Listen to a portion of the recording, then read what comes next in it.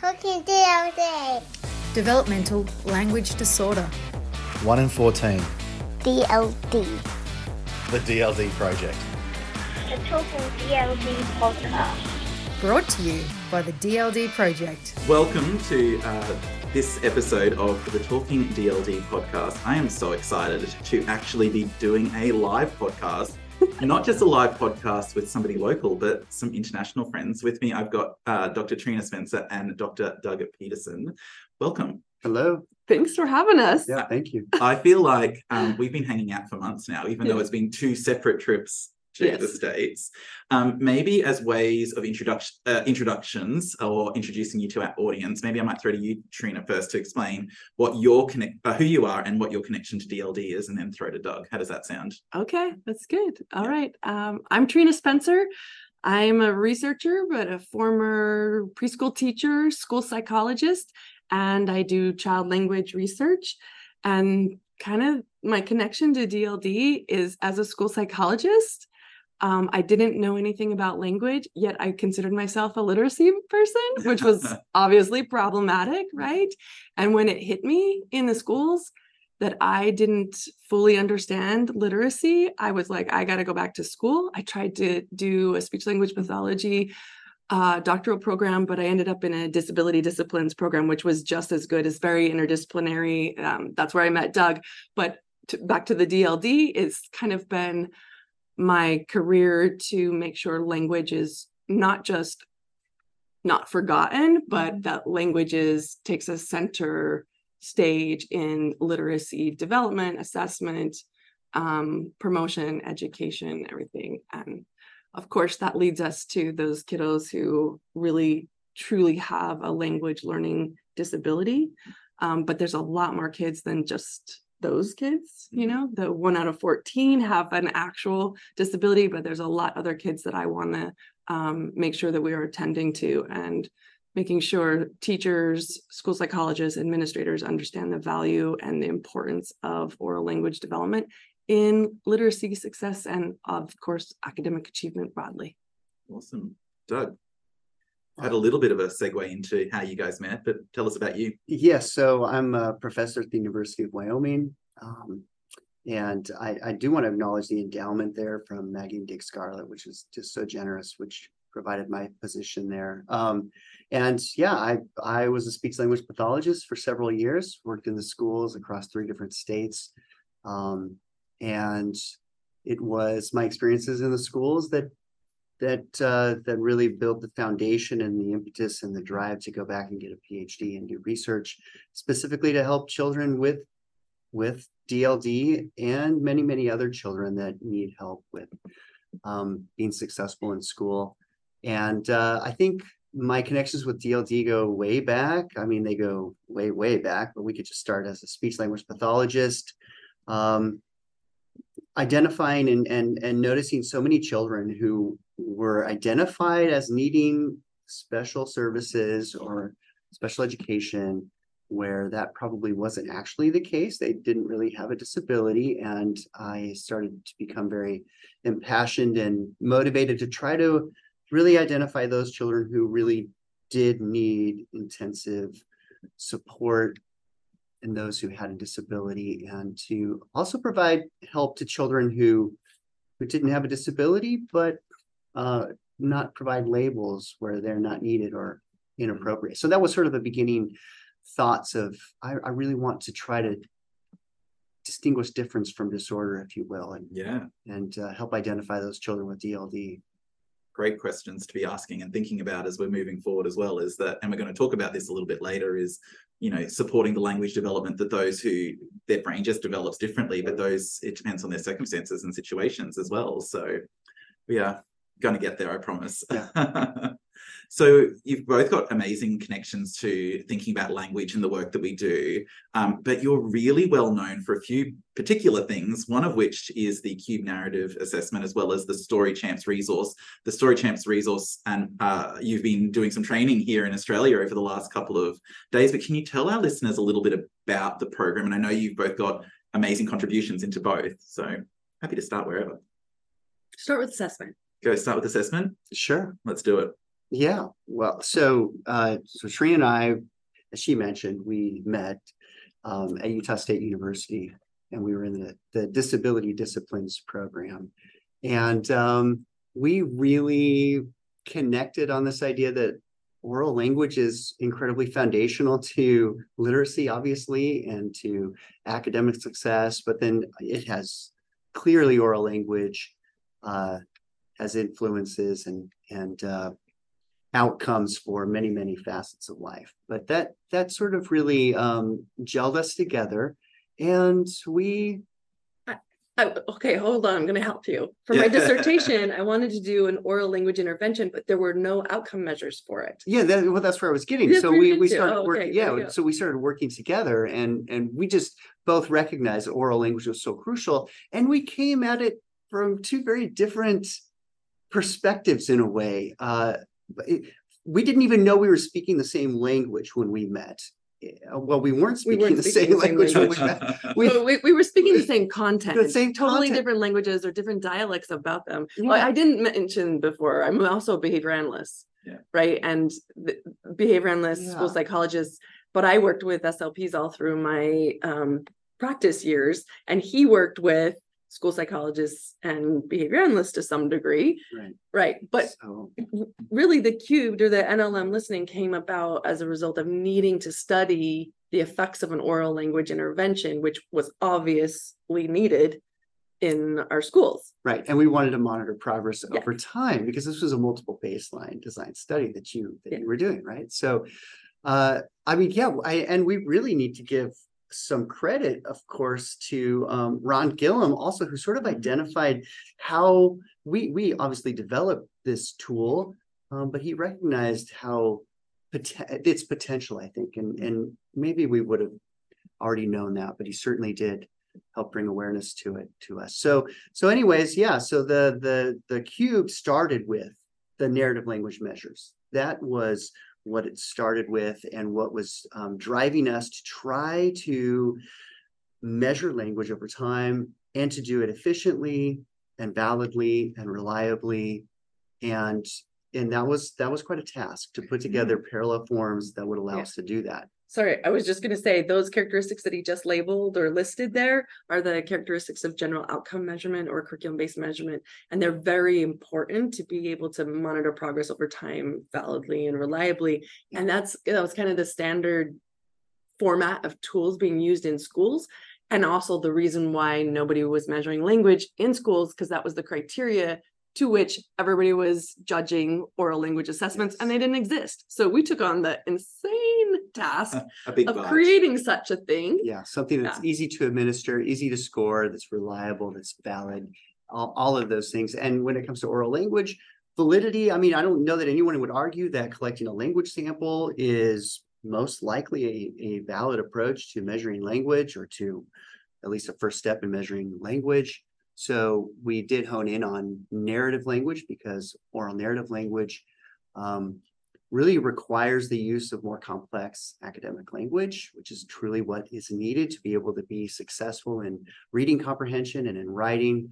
So all of those ingredients are meshed together, and we tried to create this process where you could actually collect a language sample in a very quick, efficient way, and not just this speech language pathologist, not just for children with DLD, who we love, of course, but really to collect language samples for everyone, so you can see who needs additional support for language. So that's where the cube started. Now the cube is in its third revision, and it has word recognition, decoding strands, as well as oral language. It has subcomponents of dynamic assessment in it as well. So there's a lot that's grown out of the cube, but it's all based on really the simple view of reading, Hollis Scarborough's work with the reading rope model, all with the idea of trying to identify children who need additional help and monitor progress over time. Those are really the two primary purposes of and age range or grade range. You haven't mentioned that. So from like preschool all the way up to 8th grade now, we started with like a preschool version, but we soon realized that schools actually needed it all the way through the elementary. And then over the years, everyone keeps asking us, well, do you have this for like middle schoolers, or older upper elementary? So the new Cube 3 version goes up to 8th grade now. Yeah, and I don't feel like I've really painted the driving purpose behind it. And it just truly was that for young children, oral language is just simply not measured in the schools. And if we don't test it, we don't teach it. Yes. And so that's why I was thinking assessment first, is we must have assessment. Otherwise, there's no accountability for teaching oral language or language generally. So you'll have a lot of teachers who are very aware of the phonemic awareness of their children, or their ability to decode words or identify particular irregular words or what have you.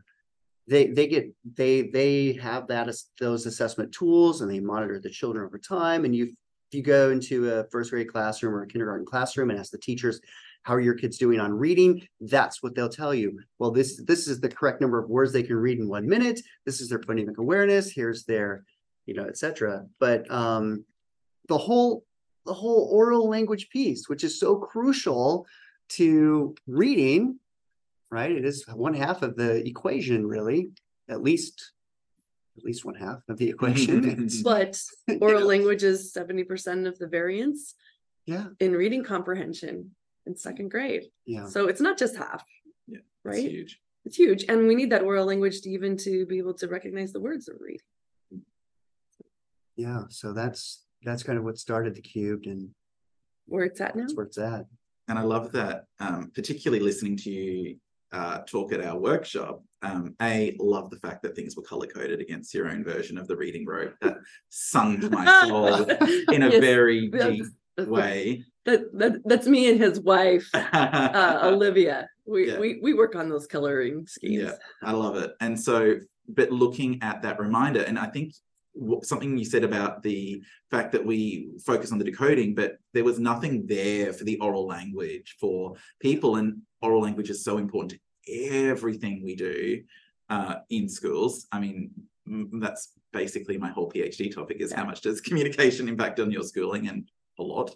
But when we talk about it, how do we actually enable people who are at the coalface with these kids every single day to have those tools? So that's what I loved about it. So I'm going to throw to you now, Trina, to talk about Story Champs, if that's all right, because I can see there, ready to go. I know. I was ready to go, and I was like, oh, I hope you don't forget about that. Of course not. Yeah. Tell us how Story Champs came about.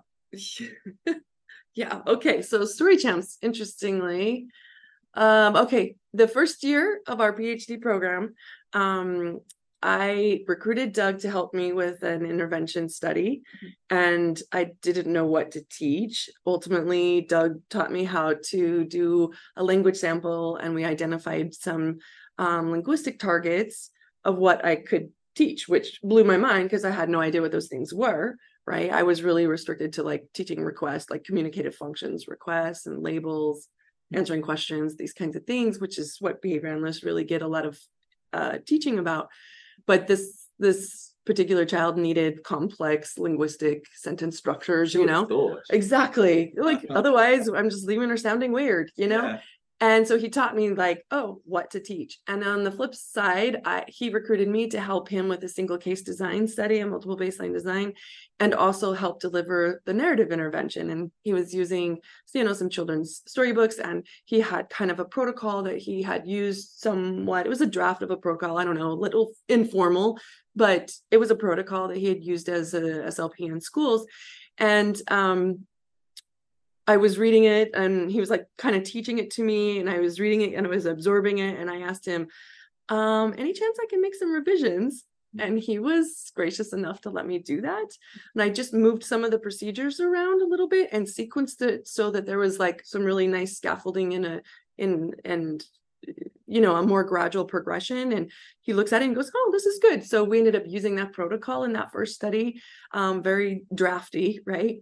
But maybe 2 years later, I ended up creating stories to be able to do a narrative intervention, because that particular study, it worked great. It was great. And, it's published. Doug is the first author of that study, but there were some kind of like drawbacks or things that we wanted to do differently.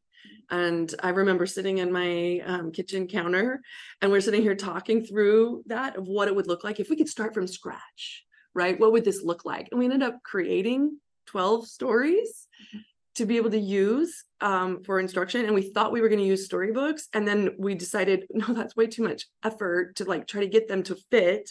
So we wrote the stories. We had his wife illustrate.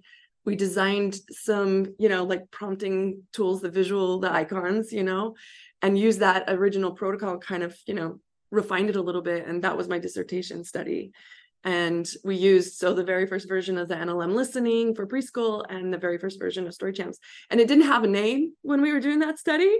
And Doug also was one of my interventionists for my dissertation study. And we would kind of take turns delivering the intervention. And one day towards the end of the study, I asked the kids, I said, this game needs a name. What should we call it?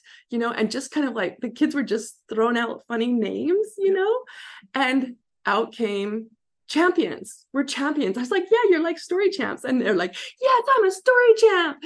And so the kids named it, and it has stuck. Story Champs it is.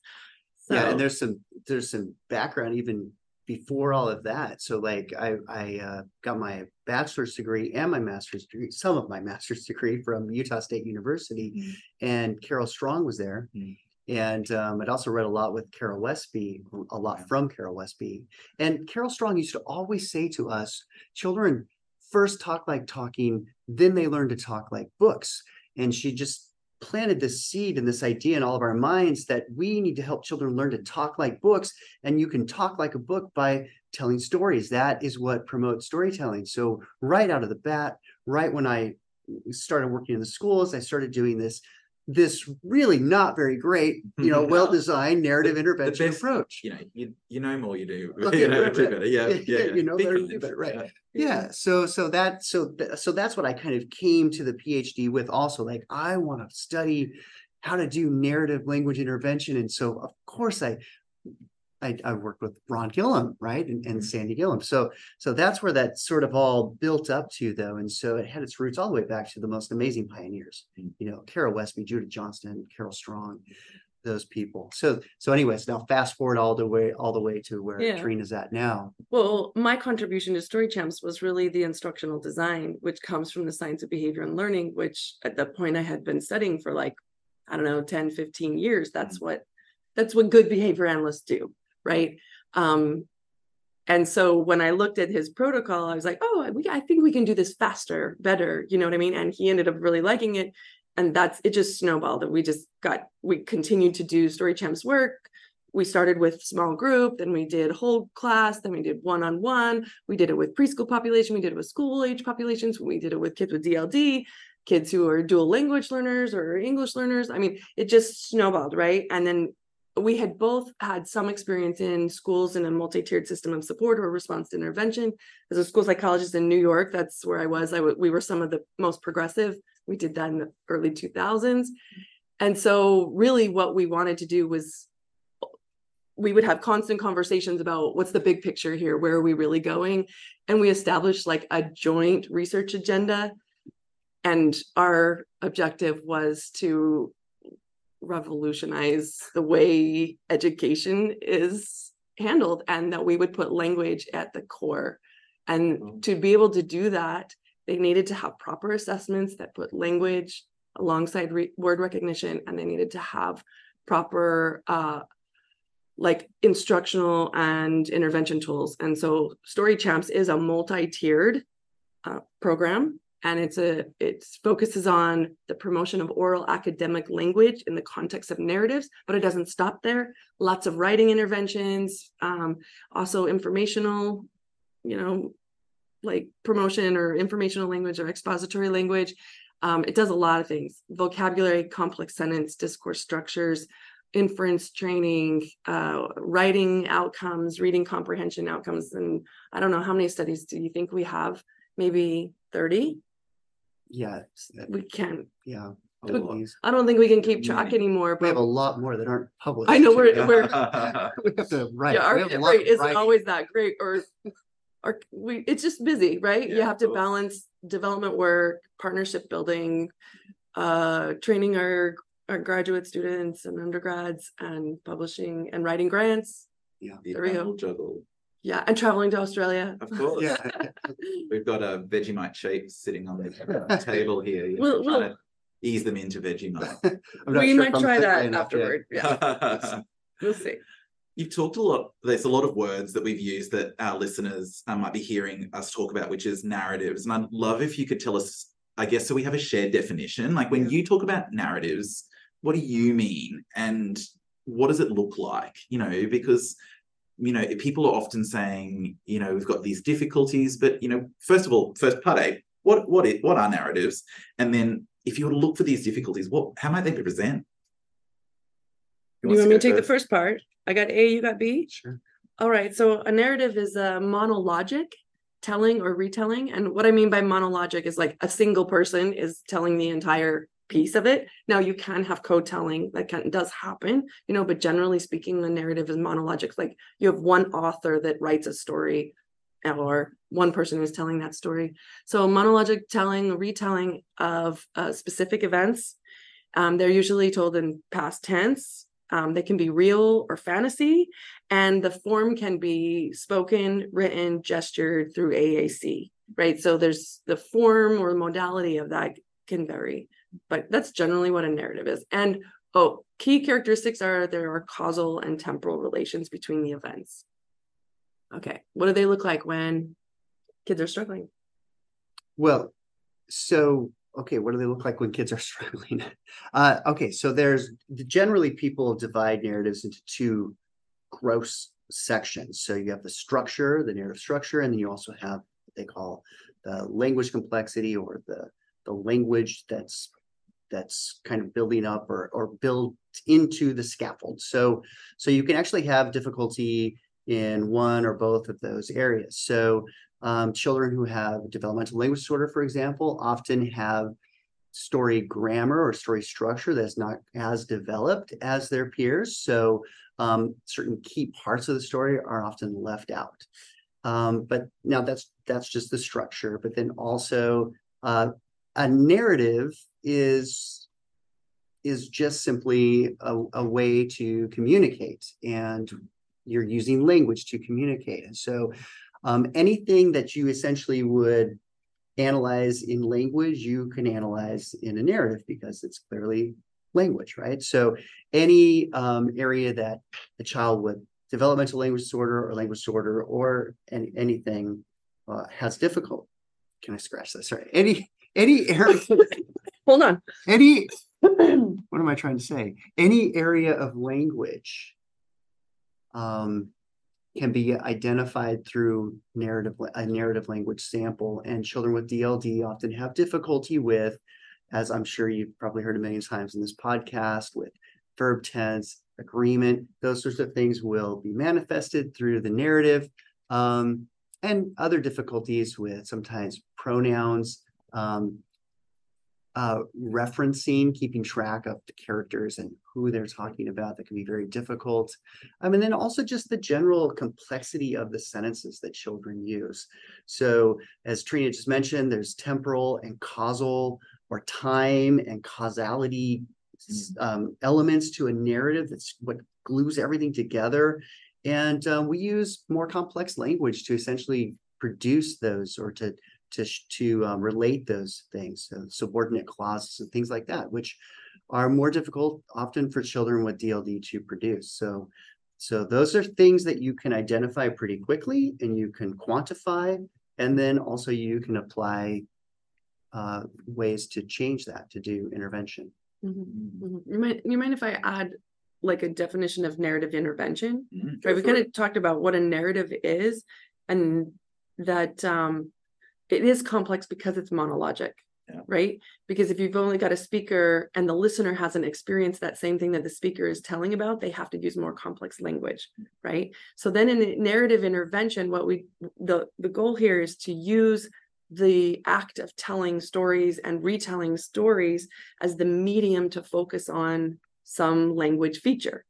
And so in narrative intervention, it's simply just using oral storytelling, or it could be written storytelling as well, but using storytelling as the medium, but then the intervention is explicitly focuses on some aspect of language, which could be the complex sentences, could be grammatical, could be pronoun cohesion, whatever it is that that child has difficulty with, or the discourse level structures, like do they include a character and setting or a feeling with their problem, those kinds of things. But in that narrative intervention, what's great about narrative intervention is it's so flexible.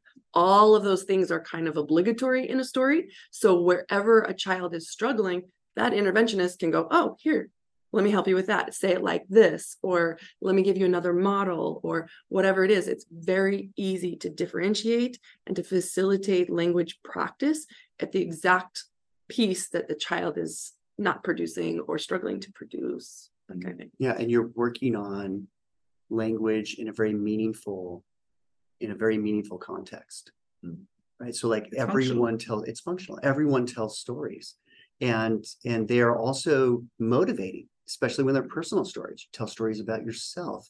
You are not bored when you're talking about yourself, and so it's a way to essentially do contextualized language intervention, and it's meaningful, functional.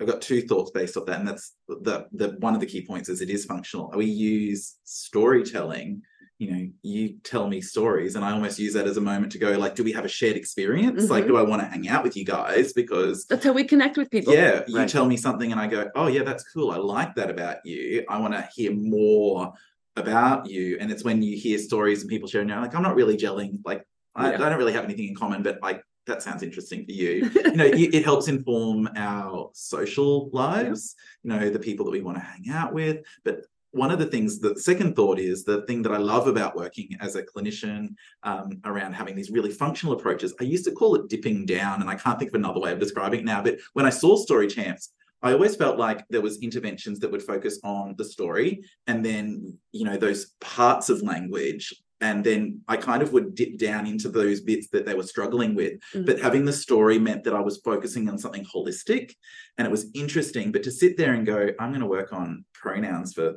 30 minutes they're not my cup of tea, not the way I like to work. Yeah, but unfortunately, too many people do that in these isolated ways because that's the target or that's the skill that particular child is struggling with. But that can be done in a very functional, fun, motivating way. And you can do that within, and that's what I say, I used to work on this macro structure or the story, and then dip down into those very specific skills because it was far more interesting to do it as a part of a story than it is to sit there and drill with some sort of printable flashcard. Like, so that's why, when you're talking, I'm thinking, they're the two things, like that function, but also being able to work on really specific skills within something that's helpful and the way that we actually relate to each other. Do you mind if I say it's not just that it's functional, it's that when you put it in this integrated, contextualized way, it actually impacts broader things. We're not just improving narrative skills. We're improving literacy skills. And not just now, but far reaching in the future. And we're not just improving literacy skills, we're improving social skills, giving children the skills and the tools, the repertoires they need to go out and engage with friends more confidently. So that's what they do. Peer-to-peer interactions. It's about telling stories.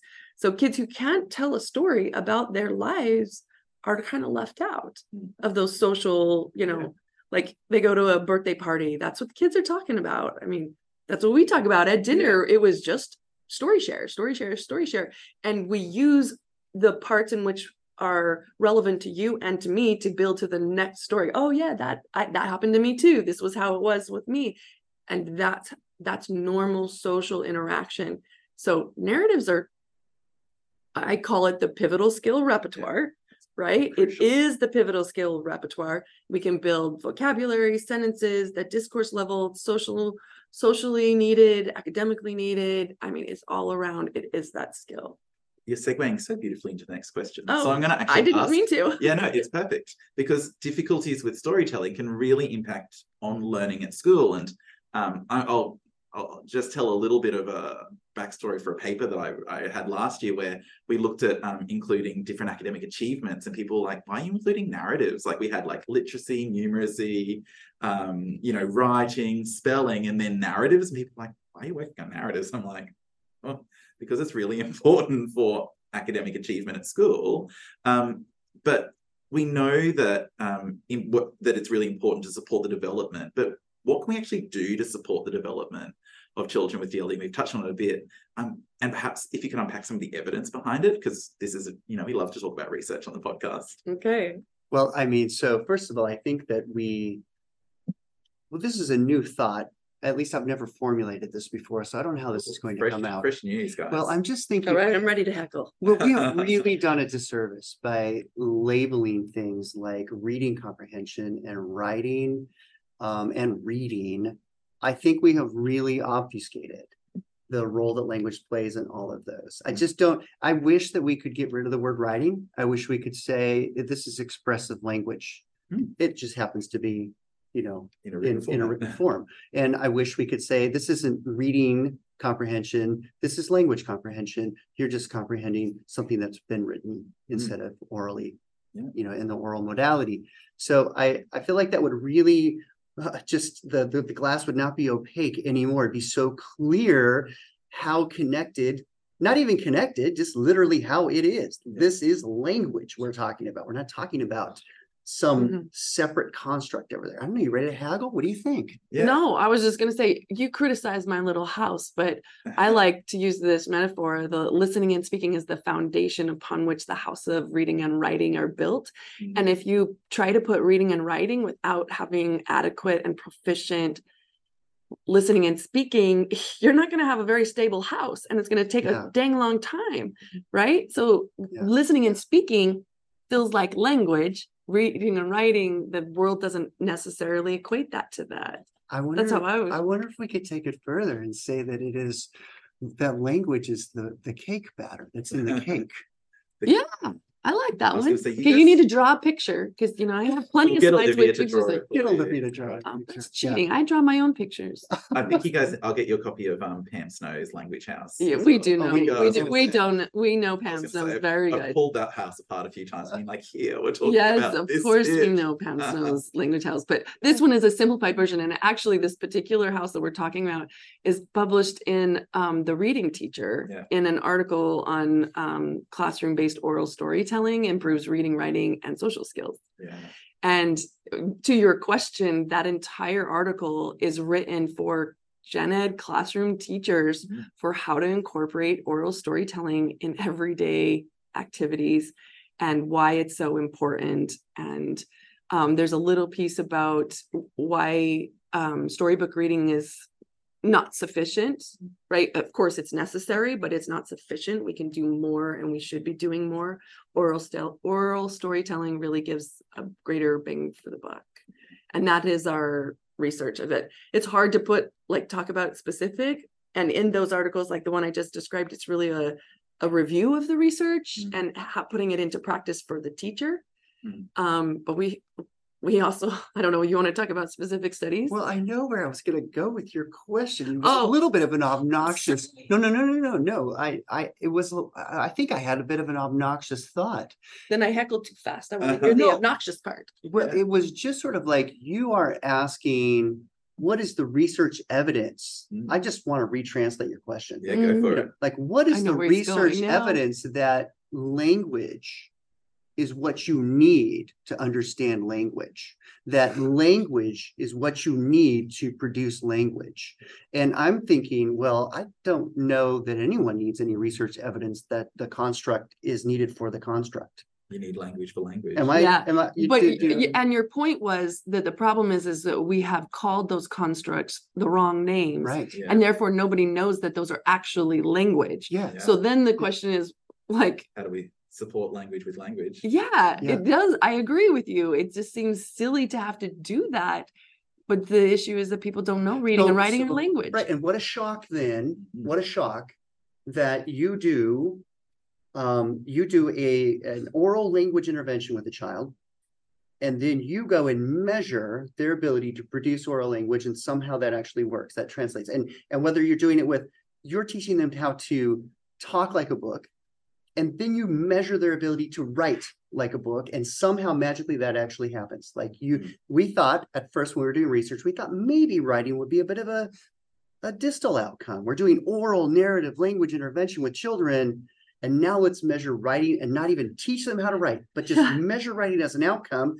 And I don't know why, because it's been obfuscated, because the words mix it up. We thought, oh, that might be a distal outcome. There's nothing distal about that at all. It's the same. It's the same thing. As long as the child can actually can write the letters, can transcribe, then there's the change. So he's talking about a study we did many years ago, and we were kind of timid about publishing it, but by the time we did submit it, we had replicated that effect, that teaching oral narrative language improves writing without teaching writing, right? That was the effect that we had replicated it 3 times, but we still had reviewers who didn't believe us. They're like, yeah, but what did you do to teach writing? We're like, nothing. That's the point. Yeah.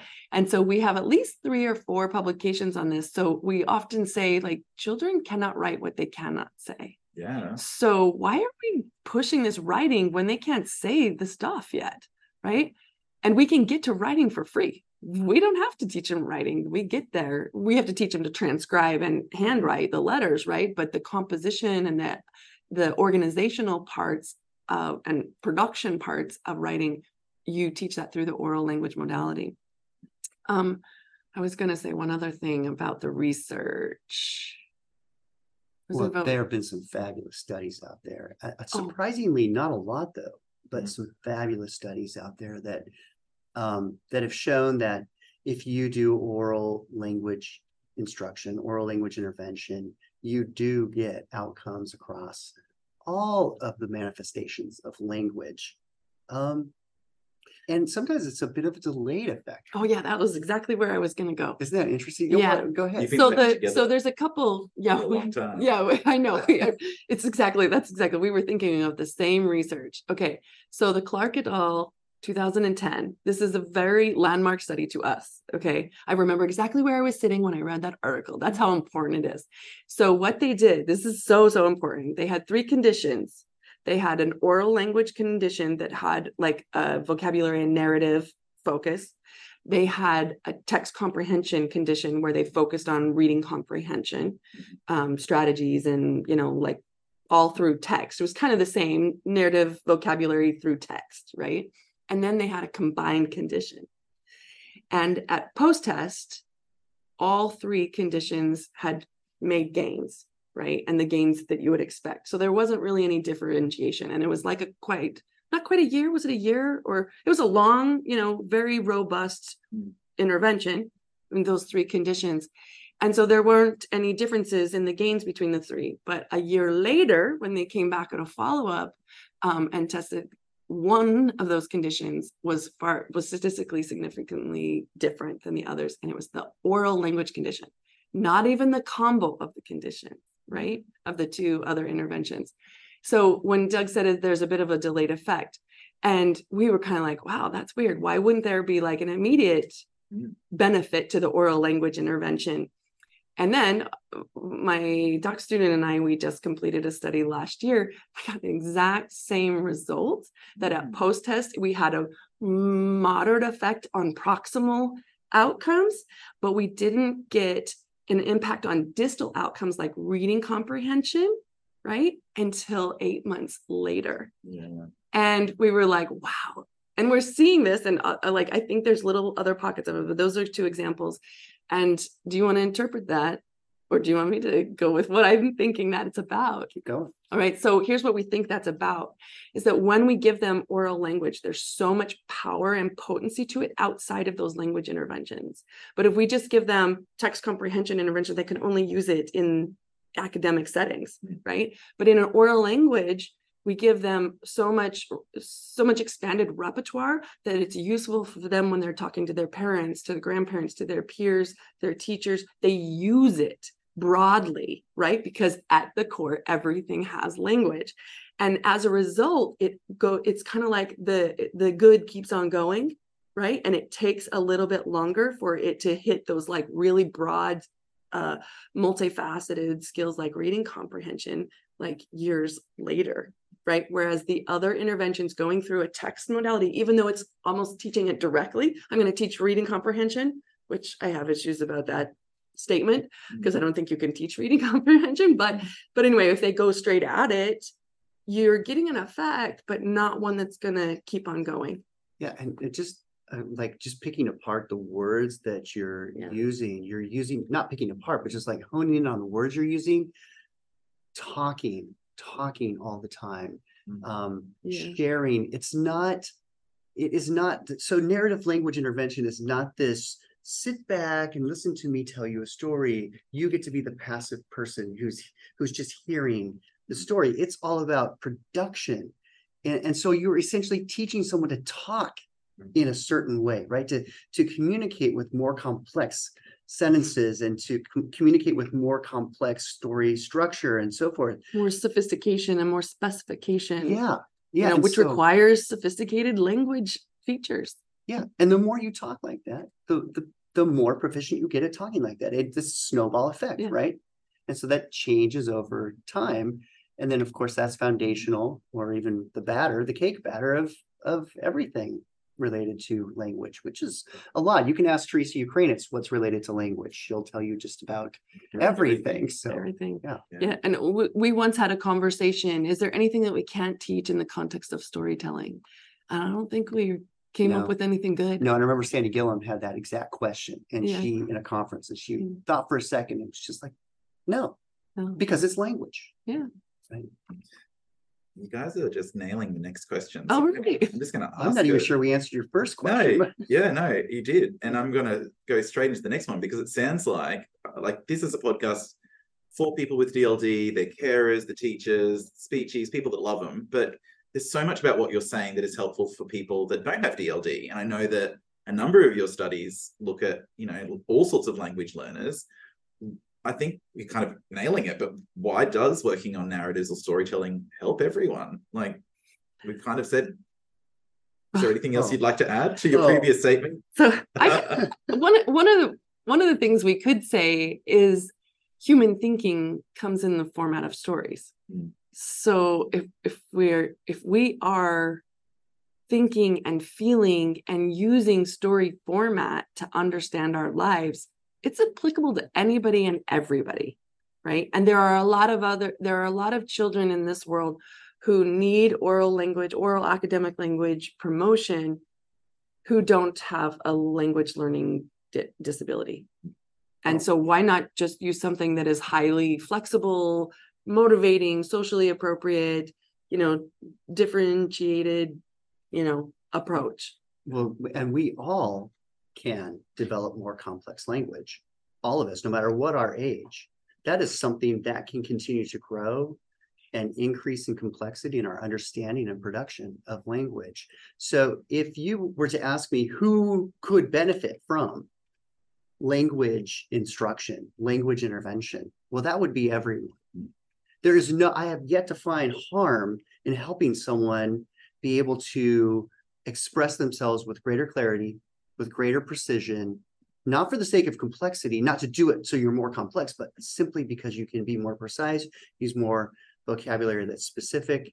And so what happens with children in the schools, if they don't receive explicit systematic language instruction, all children in the schools, well, their language is going to be the same that they produce at home, the same that they produce in the community, and probably not the language that is expected of them to produce when they're writing, or expected them to understand when they're reading, which is often expressed in a more complex way. So the majority of children in this country who struggle with reading are having difficulty with reading comprehension. And I mean, we're talking about a large percentage, right? We're talking about 60 to 80% of the children in Australia and in the United States are having difficulty understanding this dialect, this complex academic language dialect. I don't know if it's fair for me to call it that, but I am right now. Okay. Yeah, it's called a register in linguistics. Sure. Yeah, it's an academic register. Yeah. It's hard for them to understand that. And what would resolve that problem? What would resolve that issue would be from a very young age, having children not just hear, but also produce this register, right? Their brains are so plastic. If you just surround them in that, if you surrounded those children and just spoke like Shakespeare all day long, that's exactly how they're going to talk. It's the same thing, right? So I guess in my view, everyone could benefit from this, Mhm. from language instruction. And I just want to say that as adults, we are constantly going to like trainings and workshops to learn to become better storytellers so that we can perform at a TED Talk, Yeah. right? That's what TED Talk is all about, teaching us to be better storytellers. Think about marketing. It's all storytelling. It's like, what's our storyboard? Our entertainment is all storytelling, right? Fundraising, storytelling that triggers an emotion, right? This is everywhere, pervasive. And the people who are successful in their careers, in life, in their relationships, can tell stories, can be precise communicators, can express their emotions, have this emotional literacy, right? And I've been, giving this quote left and right, is that from Brene Brown, is like, we are not thinking machines that feel, we are feeling machines that think. And one of the primary purposes of storytelling is to relate emotionally ourselves to others and understanding theirs. And that's where we connect in a story. Whereas like exposition or content about science, we don't connect with that. There's no emotion there, right? Storytelling is life. And causality is so necessary to make a story, to embed in a story, to understand, well, he was really sad or she was really sad. And if you just leave it like that, it's not a story. You have to explain why is someone feeling sad? And you are able to, just like you're talking about feelings, you are able to make sense of your own feelings in life. Now I realize, and you connect with your culture through storytelling too. Yeah, Sorry, I missed that in my rant. Your thoughts, your stream of consciousness. Yeah. But So- it's so important. it is, and you've honed in so much on like the social, emotional aspects of storytelling. And if we bring it back to academics, I mean, just think about where we would be in our school system if our children could use this register fluently and understand it. I think I mean, I don't want to oversell language, but Oh no, please oversell language. I mean, because I've got a bias here, so I'll let you go. I'll let you run with it. Right, but I also feel like if we don't oversell it, the people who have been diminishing it are never going to understand how important it is. Yeah. So sometimes you have to be a little bit in your face, kind of, dude, language is more important than you think. And this is not just something that kids with language learning disabilities need to know. that's right. Everyone does. That's right. And if you just keep focusing on word recognition, for example, and that's all you focus on, and you think that academic language just spontaneously develops without any environmental pressure to produce it, then you'll go nowhere. You will not solve this quote unquote reading crisis that we have across the world. It's a language issue for the most part.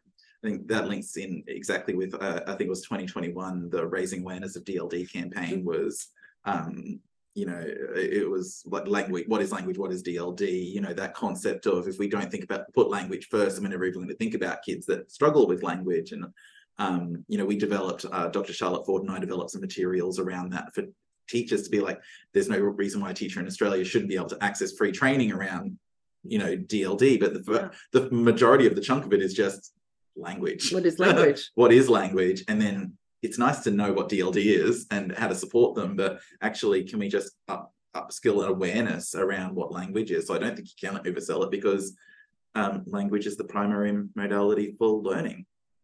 Yeah. Yeah. Learning, life, connecting, everything. Yeah.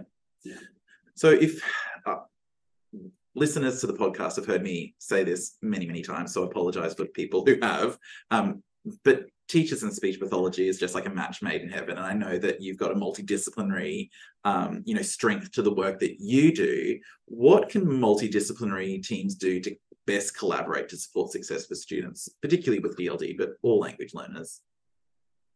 Well, first of all, I think recognize that we really all want the same thing, and we may come at it with different words and different vocab and different trainings, but at the core in our hearts, I think we all want the same thing for our children. And if you build from that and recognize that, it becomes much easier to collaborate and understand we all have strengths and weaknesses or strengths, I should say, that we pull together. that and also recognizing that you just can't do it on your own in one little silo, right? This really does require an entire system change, an entire collaboration across all individuals. So those are just my surface thoughts on that. I know you've given it a lot of thought, Trina. You presented on that and I topic. published on that topic. Yeah. Yeah. So I do write on this quite a bit. And I really have to express my gratitude to Doug because he's the absolute best teacher of this, like we spent a lot of time kind of arguing and kind of getting through what I would say are disciplinary centrism obstacles, right? So as professionals, we all get taught you're the most educated person. You get fed that you know more about this than everyone else, and you kind of like circle the wagon and this is my, stick in your flag, this is my turf. And what happens, that's called disciplinary centrism, when we believe that professionals from our own profession or our own discipline are smarter, better trained, and know more about a particular thing.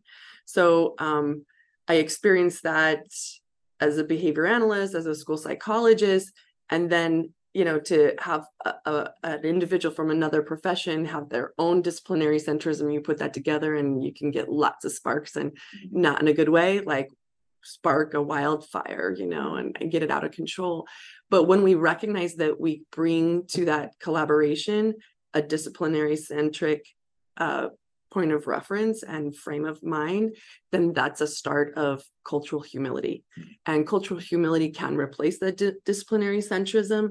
Cultural humility is really just the recognition that you do not understand someone else's culture, and that you have to engage from a position of learning and openness. And it's about understanding your own biases, and you have to reflect on your own, like, why am I making this recommendation? Why do I believe that? Why am I saying it this way? You have to reflect on your own biases, just to be open to the fact that they are biases and open to your colleagues' contributions.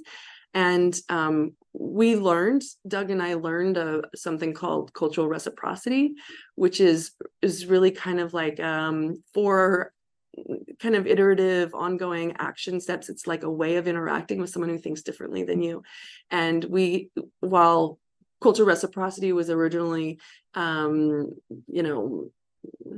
and Kaliampur, special education. Yeah, from special education, was really originally designed to be like professionals and families who come from different cultural backgrounds, meaning ethnicity and race. The definition of culture can include things like people from different political parties, like urban versus rural kind of upbringings, some sort of religious cultures, and then also disciplines and professions. And so like a speech language pathologist has a set of language, terms that they use, like ideas and behaviors that are really culturally derived from their training. And same behavior analysts, school psychologists, we all have that. And then when we try to work together, we're really talking, remember we talked about, we have different dialects, we have different languages talking, but our content's the same. So cultural reciprocity has these kind of like, you've got to self-reflect, validate that other, or listen. Like, you got to listen to somebody else's, you got to think about yourself, then you got to listen to somebody else's, then you validate those things, and then you figure out how to make compromises to get the thing, what he was saying before, that we actually all have the child's best interest in mind. So if we just put our egos in our back pocket, we might do a better job when we can value what the other person and the other people in that collaboration contribute.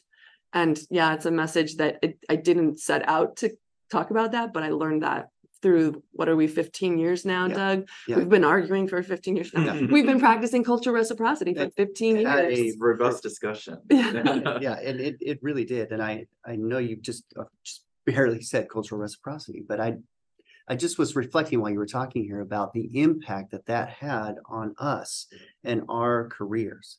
That cultural reciprocity concept, asking yourself, why do I think the way I do?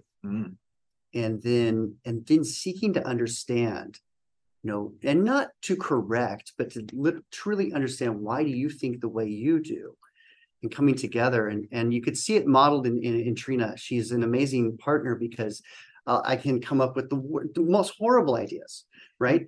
But she gives me the safe space to say something, and she'll say, do it, and let me see if there's something that I can pick apart, and we can, but not to berate me, but to have a discussion, right? To seek understanding. Seek understanding. Yeah. Yeah. And I also think too that if you take it from a cultural lens, it's never like I'm trying to convince you to think like me, because that would be changing your culture. You know, the same, that's not the goal, right? It's to help the other person understand how I'm thinking about it. So like we use this frame, like, this is the story I'm making up about what you think about me right now. Yes. And he says, oh, actually my story is like this, right? And I just happened to read that, and Brene Brown, she does that too. But like, that's what Doug and I have always done.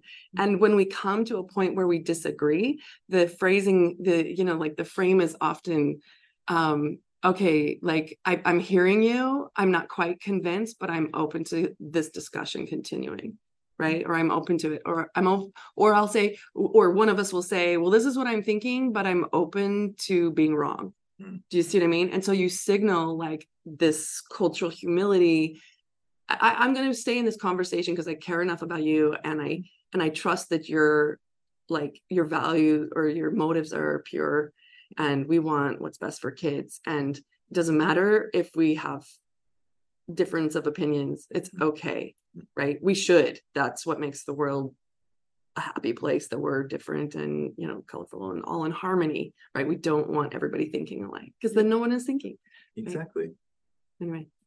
Part of the team, though, of course, is we've talked about health professionals, but parents and families are so important. And that's actually the impetus for so many of the stories that we tell, are the things that don't just happen in my classroom or in my clinic room. They're actually happening with families. They play such an important role. Is there anything that families can be doing to support their child with storytelling at home? Oh, yeah. Yeah. Oh, absolutely. Tell bedtime stories. Yeah. Right. Tell stories that are culturally appropriate, You can read the story, but you can tell the story also. Tell a story, you make up stories while you're driving in the car, while you're giving your kids baths, like anytime is story time. That's what I like about oral storytelling versus storybook reading. You don't really have to have like strong literacy skills to do that. You can be funny, you can make it relevant to your kids. Sorry, Doug, I got excited. No, I mean, all of those things. And then also encourage your children to tell stories, right? To genuinely seek understanding when they're telling a story, to be interested in what they're interested in, to share that moment with them. And in doing so, you will shape a better story from them. Naturally, it doesn't require any special training for you to be confused. When your child is telling a story, you can just legitimately be very confused, and you can share that with them. And it's not rude or inappropriate to do so. If Trina was telling me a story about someone and I didn't know who she was talking about, it would be okay for me to say, oh, wait, hold on a minute. Who are you talking about? Who?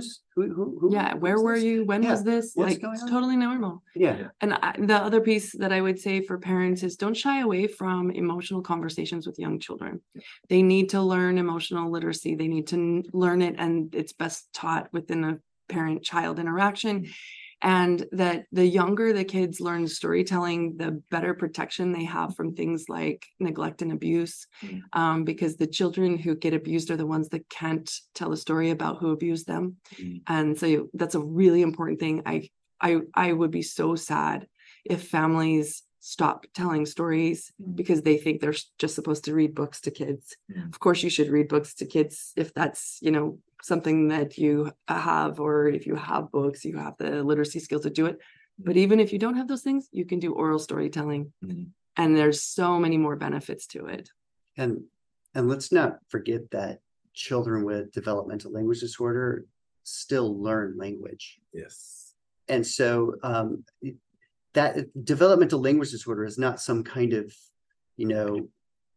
complete roadblock in the development of oral language, right? And so parents with children with DLD can do these very same things and can expect language growth over time, which translates to a lot of other growth in many other areas, including academics.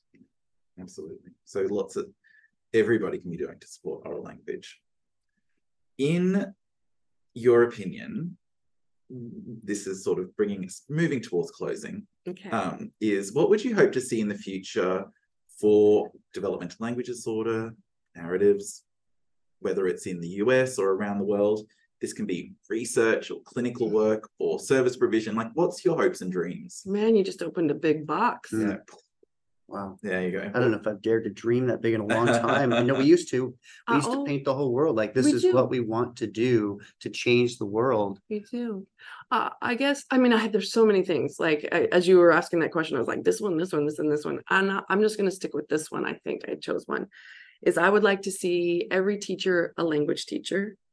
And if they understand that their job is really to teach language, then we're going to identify kids with DLD better, right? Faster, be more preventative. I also think that we would be able to prevent literacy, reading disabilities.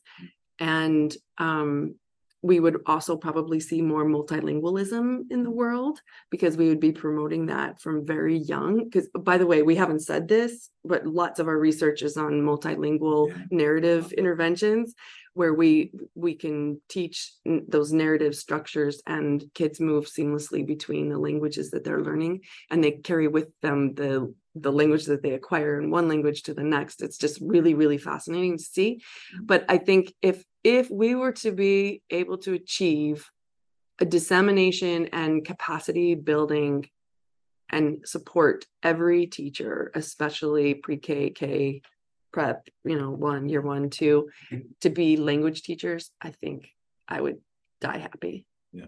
I like how it's a realistic vision. So there's just some things you can't change or very far outside of our power of changing in society and in the family.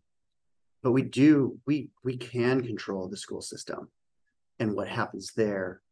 And we can I feel like we can influence the school system. Yeah, not control. I didn't mean, sorry. Yeah, that's Absolutely. That's a word you're always correcting me on. No, yeah, good call.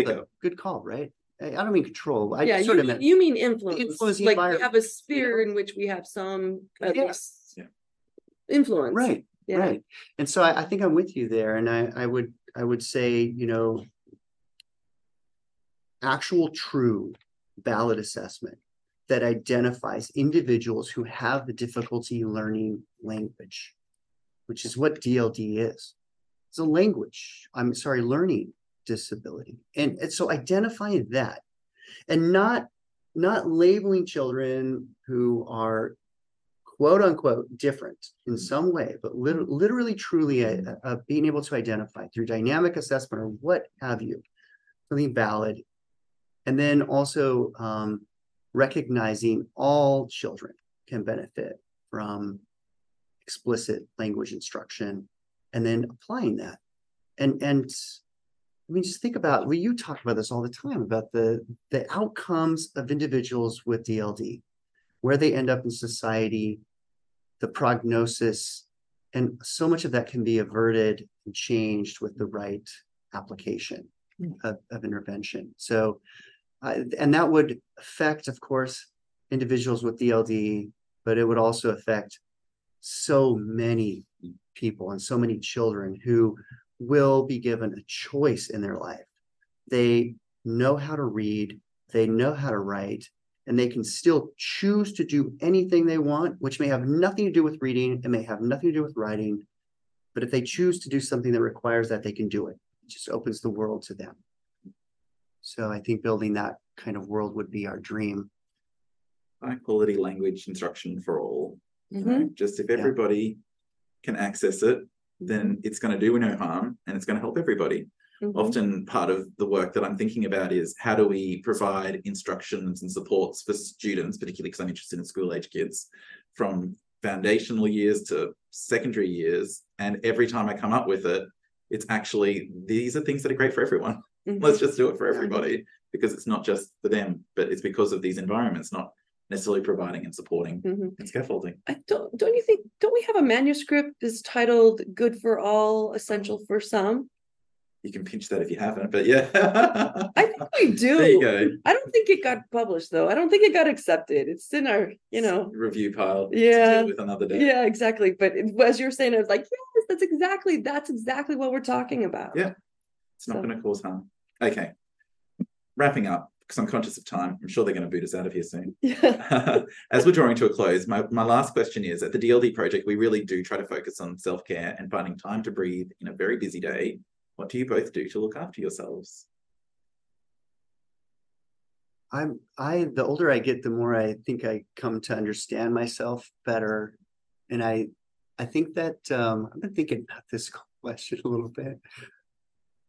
I think that I seek exploration.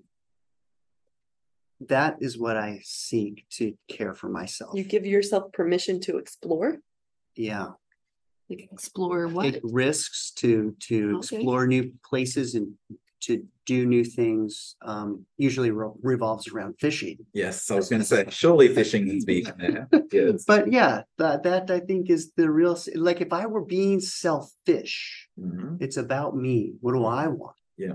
What would I do on a vacation? Mm. It would be scrambling up a stream where there are crocs to go fishing. What about you, Trina? That's good. No props for you. Yeah, no. So it's funny that you asked this question because I have not been very good at this. I have not given myself permission to care for myself in most of my life. But this is a recent transformation, and I do have a very good self-care routine. I wake up early, like 5 a.m., and I go for a walk, and I listen to really rowdy music. And really, I walk fast, I listen to rowdy music, and it's like, that's my Zen time. That's so funny that that's Zen to me, but it is like a rowdy, like good African beats, some really nice R&B or rap is, definitely in there. It's got to be rowdy music. And then the other thing that I do is I listen to a lot of audiobooks or read books that are self-development, fall under that category. I used to just read novels and, like for pleasure kind of stuff, but I felt like I don't know. I mean, those are good too, but like the Brene Brown books, stuff on feminism, cultural stuff. I like to read books that are written by authors from other countries. So I learned something about those countries. So it's something that's really going to develop me as an individual. I'm really so satisfied with that. And I'm constantly like sharing book recommendations with people. So love it. Yeah. So if we were to sum up, I guess, today's chat, which has been very dense and lots we could say, huge amount of information in such a short space of time, what would be 3 things that you'd like our listeners to take away from today's podcast? Can you think of just 3? Language. No, I'm sorry. Language. Really. One of them, I think for me, would be just a recognition of just how much language plays a role in our lives, and recognizing how we tend to not recognize that, and we need to bring it to the forefront. Absolutely. Do we get 3 shared? I think it's a 3 shared. Okay. If you can't agree on the 3rd, then I'm happy to adjudicate. Okay. Do you want to go next, number 2? Yeah, I think the other one is like, please don't underestimate what your colleagues know and can do for you. Yeah. And how much you've learned. I mean, it sounds really sappy almost, but like Doug and I absolutely love what we've learned from each other. And you can tell we would never give it up. We're friends for life. We're colleagues. We're partners for life. Right? You okay with me? Okay. I just had to like double check. He's nodding people. He's nodding. Yeah. But it's like you need people who think differently than you, to check you, to help you, to love you, to say, well, wait just a second, did you just say that? Right? Tell me more. Or, just like call you out on your BS, and there's nothing more valuable than that. I guess, do I get to do number 3? I was going to say, you can bounce it off each other. See how we go. Thinking here that it could be to dare to dream. Yeah. To dare Definitely. to envision a world that maybe people are very scared to envision because it is so different from what we have. I would agree. I would say think bigger. Just always think bigger. I mean, Doug and I came from very small towns. We're some of the only educated people or people that left in our family, left our hometowns, that kind of thing. And like we outgrew every phase of what we did because we could think big. And I think together we could think bigger.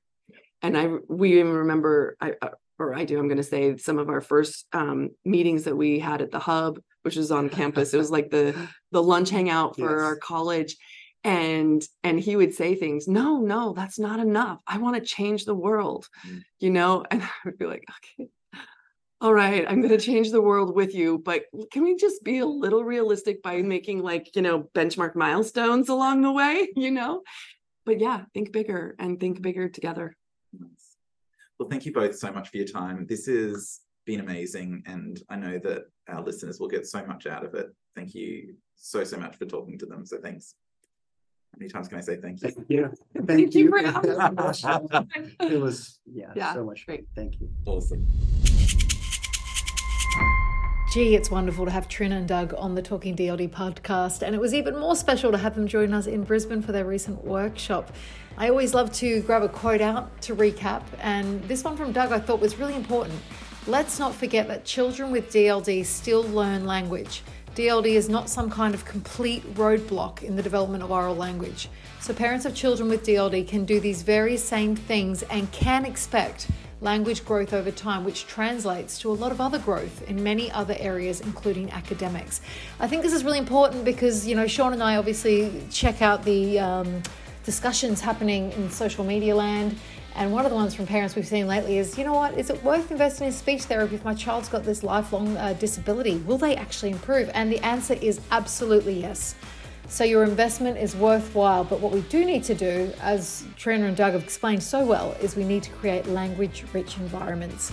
And we can all make that happen. So this week, your challenge is to think about how you can change the language environments where you live, work, and play. What discussions can you have this week? Who should you email? Who should you send this podcast episode on to? And also while you're there, don't forget to grab your tickets to the International Developmental Language Disorder Research Conference. It's coming up in 2 weeks. We've got 35 plus research presentations, and all the profits from the event go to fund the DLD research grant. We've already given away $25,000 in the past 2 years. Pretty awesome, hey? Head to thedldproject.com to register, and thanks for your support.